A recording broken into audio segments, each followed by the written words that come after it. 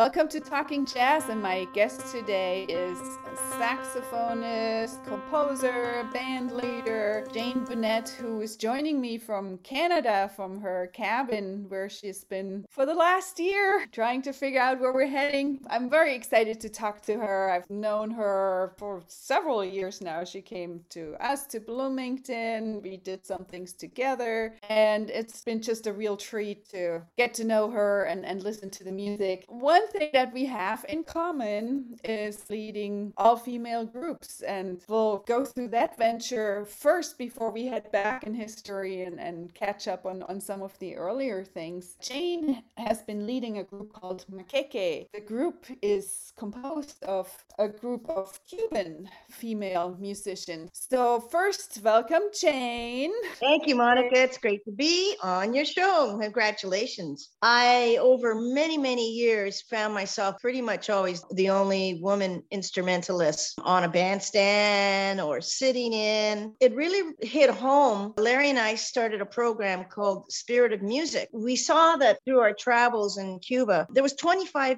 music conservatories, and really very good music conservatories where they highly train their musicians. So we were taking instruments and technicians down and doing a little bit of teaching of jazz in the school, because it's not really part of their curriculum at all. And for many years was actually prohibited. There was so many women in the programs. If I went out at night, I would often see their boyfriends playing with me on the bandstand. The rest of the girls just sitting on the sidelines watching their boyfriends play. It drove me crazy. I'd, see somebody who I knew, played the trombone. I say, "Where's your trombone?" It's at home. I said, "What's it doing at home?" And they were like, no, my boyfriend's playing. And I was like, that's ridiculous. I knew about Yissi Garcia because Yissi was out there playing. She was, a student of the conservatories. So she studied very intensively. And I also knew about Yusa, who's already doing a tiny bit of touring. Those were kind of the key figures. The person that really helped me get the ball going was Daimi Arosena. I had been in Cuba. I'd taken a radio station. Larry and I had taken the donors down as a gift from the station for their donation. We took them to Cuba for a week and took them around to all, musical activities and put on some musical activities. It was about, 20, 30 people. I organized a jam session in one of the hotel cigar bar, actually. That was a rough place to do a jam session because everybody's puffing away on their cigars. I organized a jam session there, and I met Daimi because it was jazz festival time in Cuba, and I met her, and she was a very small woman, pretty young at the time. I think she was like 17 or 18. I heard her sing, and I said, "Hey, come to the jam session. You really sound great." So she came. Her voice was way beyond her age. If you closed your eyes, it was like hearing a real old soul singing. She was singing some of the Yoruban material, and she really loved jazz. Nina Simone sort of being her favorite. In a couple of months, I had been involved in doing these benefits in Toronto for women's shelters, which was called sistering. Usually there was, a few women from different ethnic groups, and I would put together a band to back these particular women, if they were from, Mali or Iran. We never had a Spanish-speaking singer, and we never had anybody from another country. They were all new refugees or immigrants to Toronto. I met this singer. She's really, really good. She's totally unknown. She's very young. Could I bring her? Because there's a huge Spanish-speaking community in Toronto. I bent their arm and I got them to do it. And she came and she brought the house down. Everyone just does like 2-3 pieces. She was unbelievable. To me, this was like a real star quality and the voice to really do something special. So I sat down with her and I said, "Hey, I'm thinking of just doing this project. It's going to be a one-off. What about if I came down to Cuba with Larry and we rehearsed some music, and I'm going to write some stuff, and we went into a studio and recorded." That's how it started. And so we put the band together, 6-piece band. We recorded this record. Well, the first thing was the studio, the rehearsal place. Daimi said, "My father runs a place called the Las Vegas," which was like kind of an underground place for like drag queens. And that's sort of a no-no in Cuba, right? It's prohibited, but it's not prohibited. They sort of, they turn a blind eye if they just keep quiet. So anyway, he was running this place. So we started rehearsals there, and they were disastrous. The place was in a basement club. We got in there was no electricity went off, so we were sitting in the dark. So, you've got electric piano, so can't play anything, electric bass, can't play anything. And we're just all sitting there in the dark. And we had these dreadful rehearsals for the first few days. And then we had booked the studio. So we got into the studio, which basically we were spending rehearsal time in the studio, and everything started to go. The piano broke. The group was really very young. Everyone was at, totally different levels, inexperienced, couple of people that were experienced. It was tough. We had to leave that studio and went to another studio. I think we ended up going to 3 studios. We recorded, the bass player, Celia, she was a classical bassoonist, but she really wanted to be in the band. Borrowed a bass from somebody, gave herself a couple of weeks to figure out how to play it. I didn't know it, lo and behold, but that the bass that she was playing on was broken. So when I came back to Toronto with the tapes, because I was dealing with so many other things, right? Larry too. One of the engineers in Toronto was like, "What's wrong with the bass? It sounds so bad." And I was like, "Yeah, the bass sounds awful." I only found out after the record came out that it was a broken bass that she was playing. So that cost like tons of money. So anyway, we made this record and I just felt like, hey, this is a dog's breakfast. Larry kept saying, no, there's something here. There's something very special. Well, let's just keep,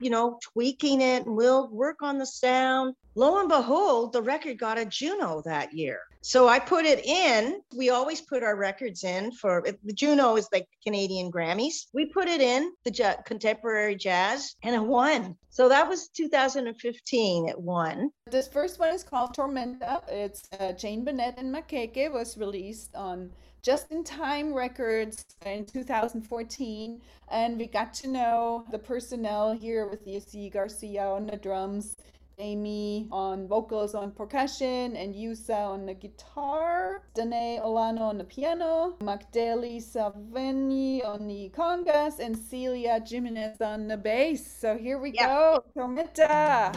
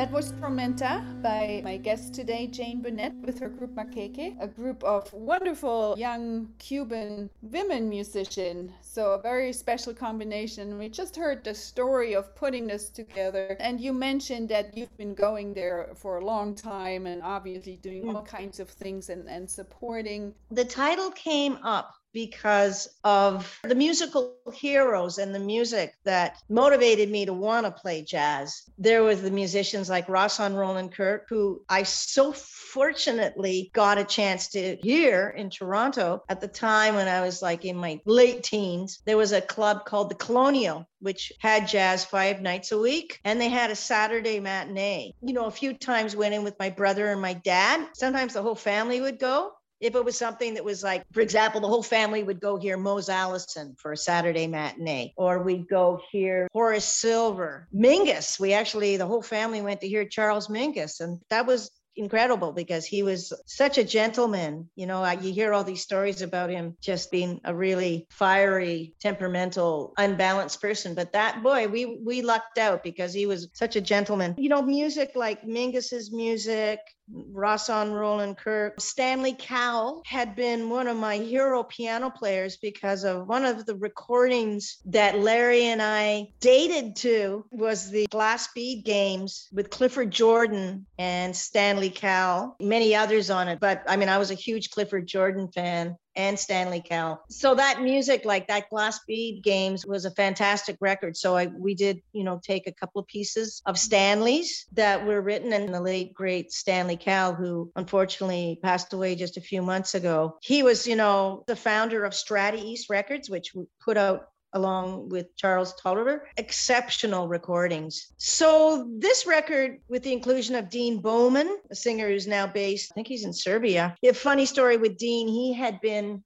working at an agency, booking us a little bit. And I wasn't getting much work, but he was outside of Mount Vernon, I guess it was, New York. He was booking us a little bit. And then offhand, he told me that he sang. He said, yeah, I'm in a group called the Screaming Headless Torsos. David Fuzinski and some pretty heavy-hitting jazz. Dean was in it, and I said, hey, I really want to hear you sing. He sent me the record, and I called him back, and the record was great. And he sounded so wonderful. I called Dean back, and I said, you know what? You're fired as an agent because you haven't done anything for us, but I want to put you on the next record. He ended up being on Rhythmo and Soul, and then we put him on Spirituals and Dedications, as he was basically brought up as a church singer. It was something that was very different from the other Cuban work that we had previously just done. I think it was also booked around a concert at the Glenn Gould Theatre in Toronto. We not only did a show at that theatre, but then we recorded the next couple days in the theatre with Stanley Kierno,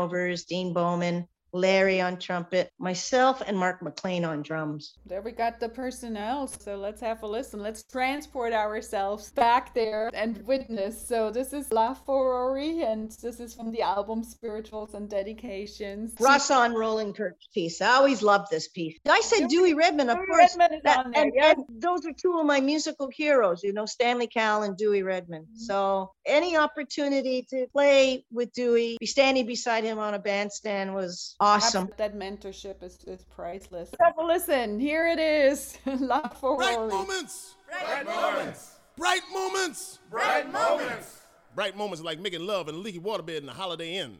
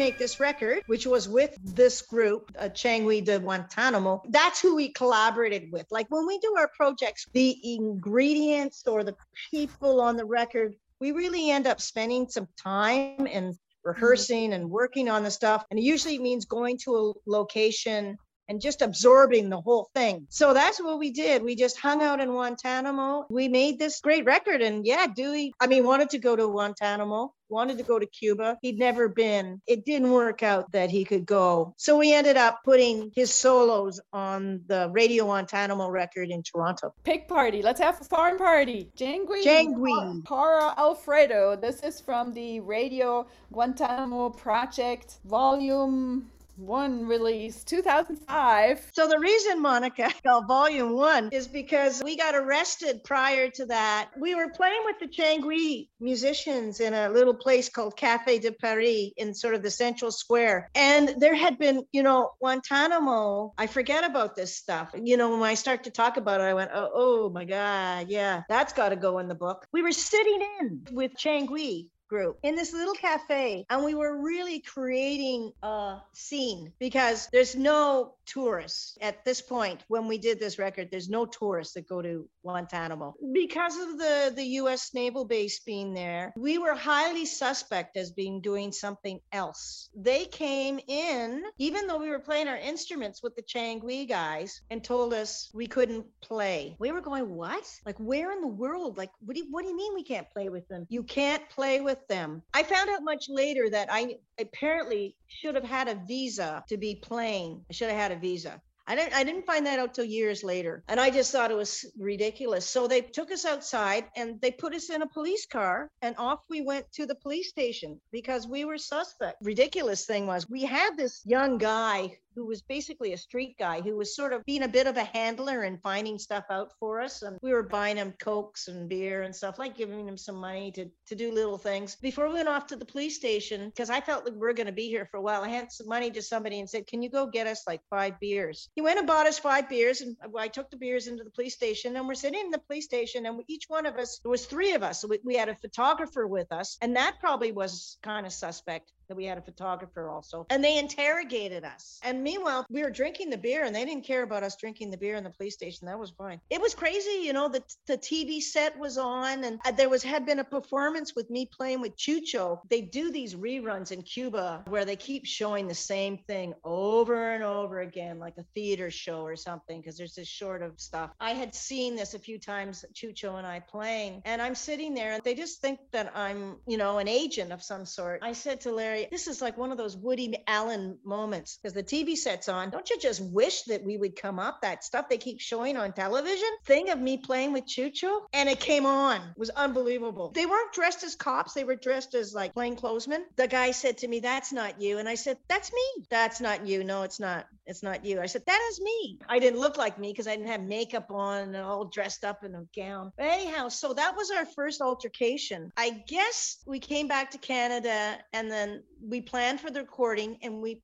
did this recording in a little amphitheater where the Changui guys sometimes play. We had some security outside the theater so that nobody could get in. We had been recording for 2 days in the heat. It was real hot. It was the end of this recording day, and we were going to do another one, I think the following day. And all of a sudden, our engineer, I'm in the middle of a solo, he takes the mic off and he starts collecting chords, wrapping the chords up like right in the middle of the take. I'm going like, what's happening? What's happening? He said, I'm out of here. Immigration is here. He had rented Casa Particular, which is like a B&B. He split. He didn't even go back to the B&B to get his things. He split with all his recording equipment. We basically hightailed it out of there, and that was the end of the recording. So there was going to be a volume 2, and we never did it. Well, that makes it extra exciting. All right, let's hear that. Changui para Alfredo from this Radio Guantanamo Project Volume 1, to be continued sometime in the future. Never. Maybe we'll see. Enjoy.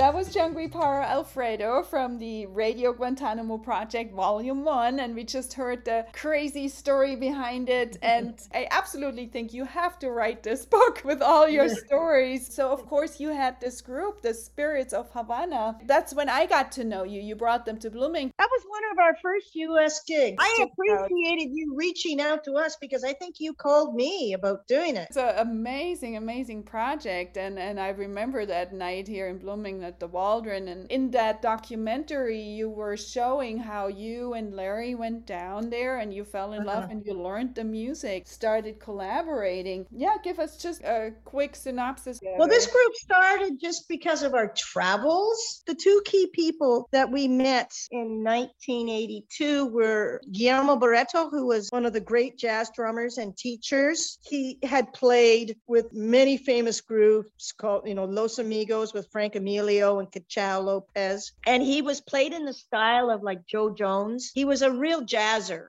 Even though he was a teacher of Cuban percussion at the conservatories and an adjudicator, he loved jazz. Before the revolution, when the jazz clubs and the Americans were coming back and forth to Cuba for the weekends, basically going for Friday, Saturday night, going home, he was often the drummer of choice. He played with Nat King Cole and Sarah Vaughan, and he broke a lot of racial barriers because they were pushing white drummers. For example, Nat King Cole wouldn't play with anybody else except Guillermo. He was a very important figure. And his wife, Mercedes Valdez, was one of the great interpreters of the Yoruban music. She was a practitioner herself, the faith, Santeria, but she was also a popular singer too. And she had gone to the Apollo Theater, been part of a troupe of dance and musical group that went to the Apollo Theater representing Cuba. So she straddled two worlds with her music. And she was really, she was really up there. She stayed and Celia Cruz left. So they were kind of friends at one point. Larry and I had heard about them and we decided to meet them. 20 years older than both of us, but we hit it off with them. We continued to,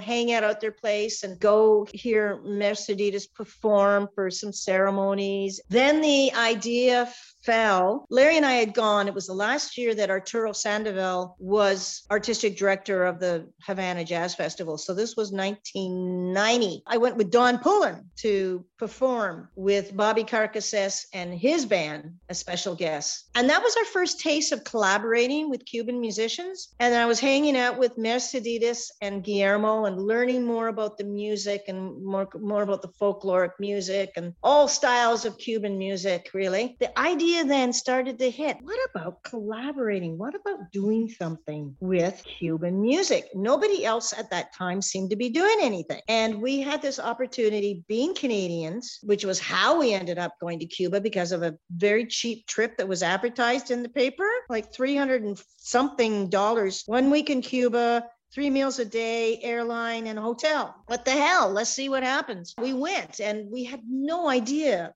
what a musical place it was. It was just music everywhere and different styles of music. And then you'd go to different provinces and it was totally different sounds. It was a musical adventure. We started to talk to Mercedes and Guillermo about planning something. And Mercedes had just started working with a folkloric group named Yoruba and Dabo, have become quite famous over the years. At that point, they were just dock workers. They couldn't go into the studios. They weren't allowed in the studios because you have an identification card. And if you're a musician or a technician at the studio, it'll say on your card. But these guys, dock workers, they weren't allowed in. So Mercedes and Guillermo worked very hard to get them into the studio and worked very hard to get us into the studio because we were foreigners and we weren't allowed to go into the studio. You have to remember everything's state run and prohibited. The answer to everything is no. We ended up making this amazing record with 3 incredible piano players, Hilario Duran, Gonzalo Rubalcaba, and Frank Emilio, Yoruba and Dabo, Mercedes, and Guillermo. That record came out,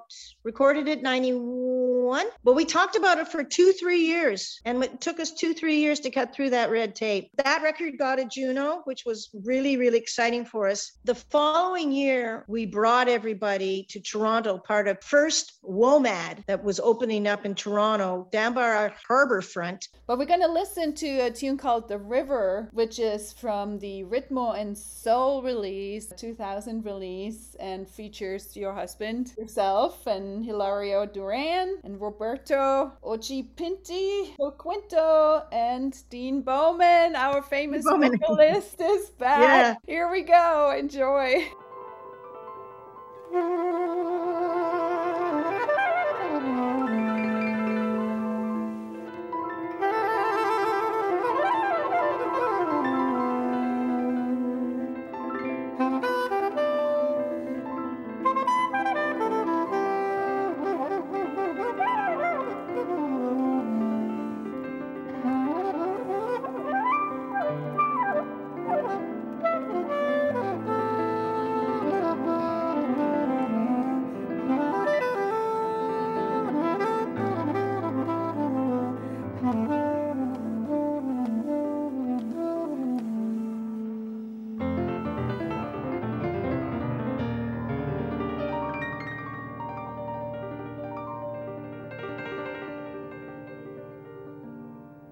Wade in the water, wade in the water, children, wade in the water. God's gonna trouble the water. Wade in the water, wade in the water, children, wade in the water. God's gonna trouble the water.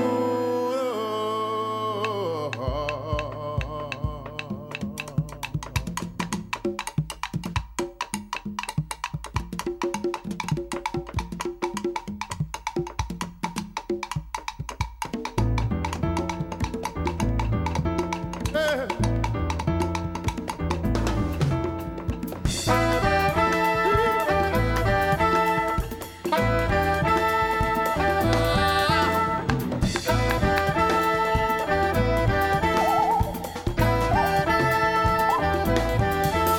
Pancho Quinto con su bata, lo comí con su tumbadora, todos vamos a gozar bajando el río.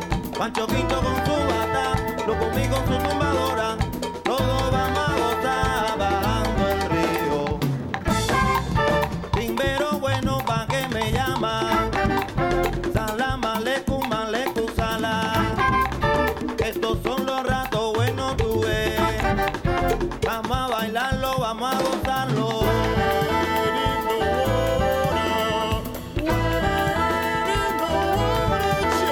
Pancho Quinto con su bata,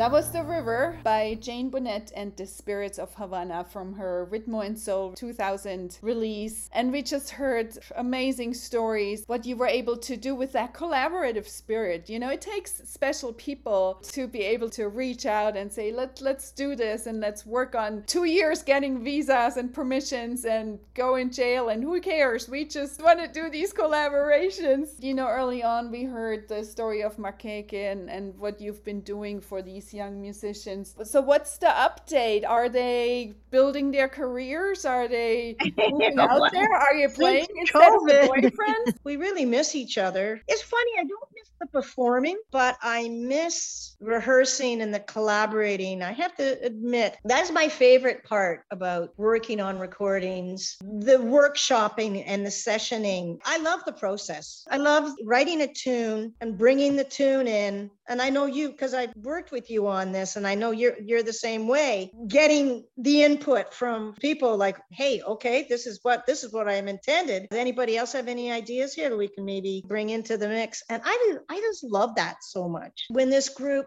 came about, I didn't realize it would at the same time give me sort of a boost in a different way, like the new energy, you know, like a new fresh energy. As an artist, done a lot of recordings, and you plateau. It's so often that, you know, you get to a certain thing and then boom, everything kind of slumps down, and it's hard to know what to do next, and sometimes get motivated, and you're always trying to do better than what you just last did. So there's an inner competitiveness that happens. This group has helped me often get over those things, because we don't work in isolation. When the girls come up, we have to, because we're waiting for the visas. There's no embassy in Cuba. We have to wait in Toronto. First, the petition has to be cleared, approved. Then the visa appointments have to be set up. And then when the visa appointment, if they have their visa appointment, then you have to wait for the approval of the visa. So all these things, there's a time frame. And in that time frame, we have to stick together, and everyone has to live in our house. It's a difficult thing because there's a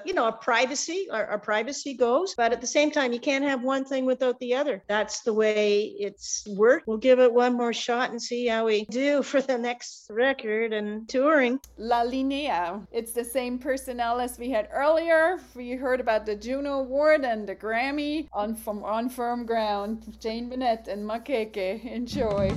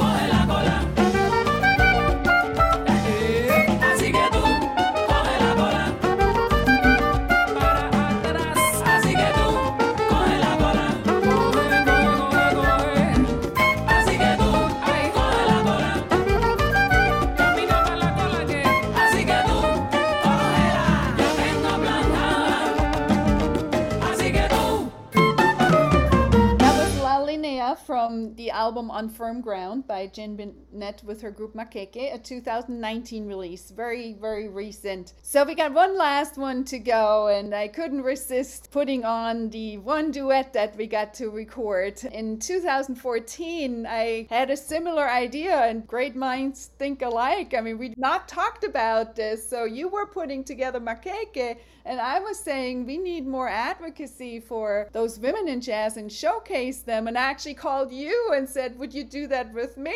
The time was ripe, and we saw the effects pretty soon after, you know, with the Me Too movement, with all the new collectives forming. It was something in the air saying it's about time. Let's do this. Let's showcase them. Let's get an equal space at the table. So the group I put together, I called it The Whole World in Her Hands at the time, which was way too long, so we shortened it to She Rose eventually. Everybody brought in music. I just, you know, and I so appreciated everybody coming together because I pretty much called them out of the blue and they trusted me. And you brought in the song for Argentina. This was at the very end of the recording session. Pretty much everybody was like, I'm done, it's late night. And we just said, okay, we can't get people together anymore. You know, the bass player left, Laney's sick. Let's just play this as a duet together. And I thought it came out great. So give us just a little backdrop of Song for Argentina. You wrote it. I've always liked, when I used to play piano more seriously than I do like now, just to sit down and compose,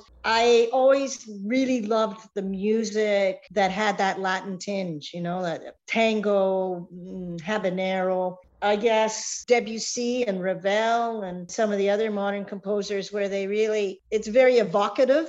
I like the way you put it. It's one of those romantic type melodies with the lilt behind it. It is a little sad sounding, moving over the dance floor in the evocative fashion. That'll be our grand finale, and I so appreciate you hanging out with me and tuning in from the cabin here, so to say. And well, it's been a real treat having you, Jane. Good luck to all of us. We'll be back on the road. Keep me posted with all you're doing. Send me some shots of your son climbing up the wall and stuff. Here's Song for Argentina from the 2016 Whaling City release, The Whole World in Her Hands, featuring my guest Jane Bunnett on the soprano sax and myself on the piano. Enjoy.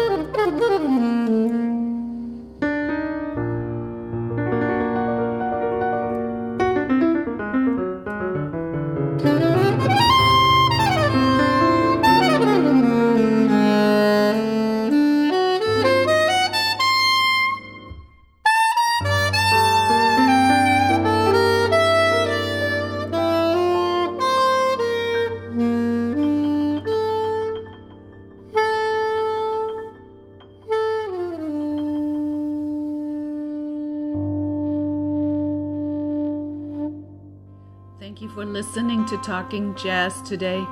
My guest was saxophonist, composer, band leader, Jane Bunnett. Tune in for Talking Jazz every Thursday at 11 a.m. and every Monday at 7 p.m. right here on WETF 105.7 FM in South Bend, Indiana, or online at WETFthejazzstation.org. Also find videos of previous shows on YouTube on the Monika Herzig channel. That's MonikaHerzig. Subscribe to get the newest updates. Thank you for listening.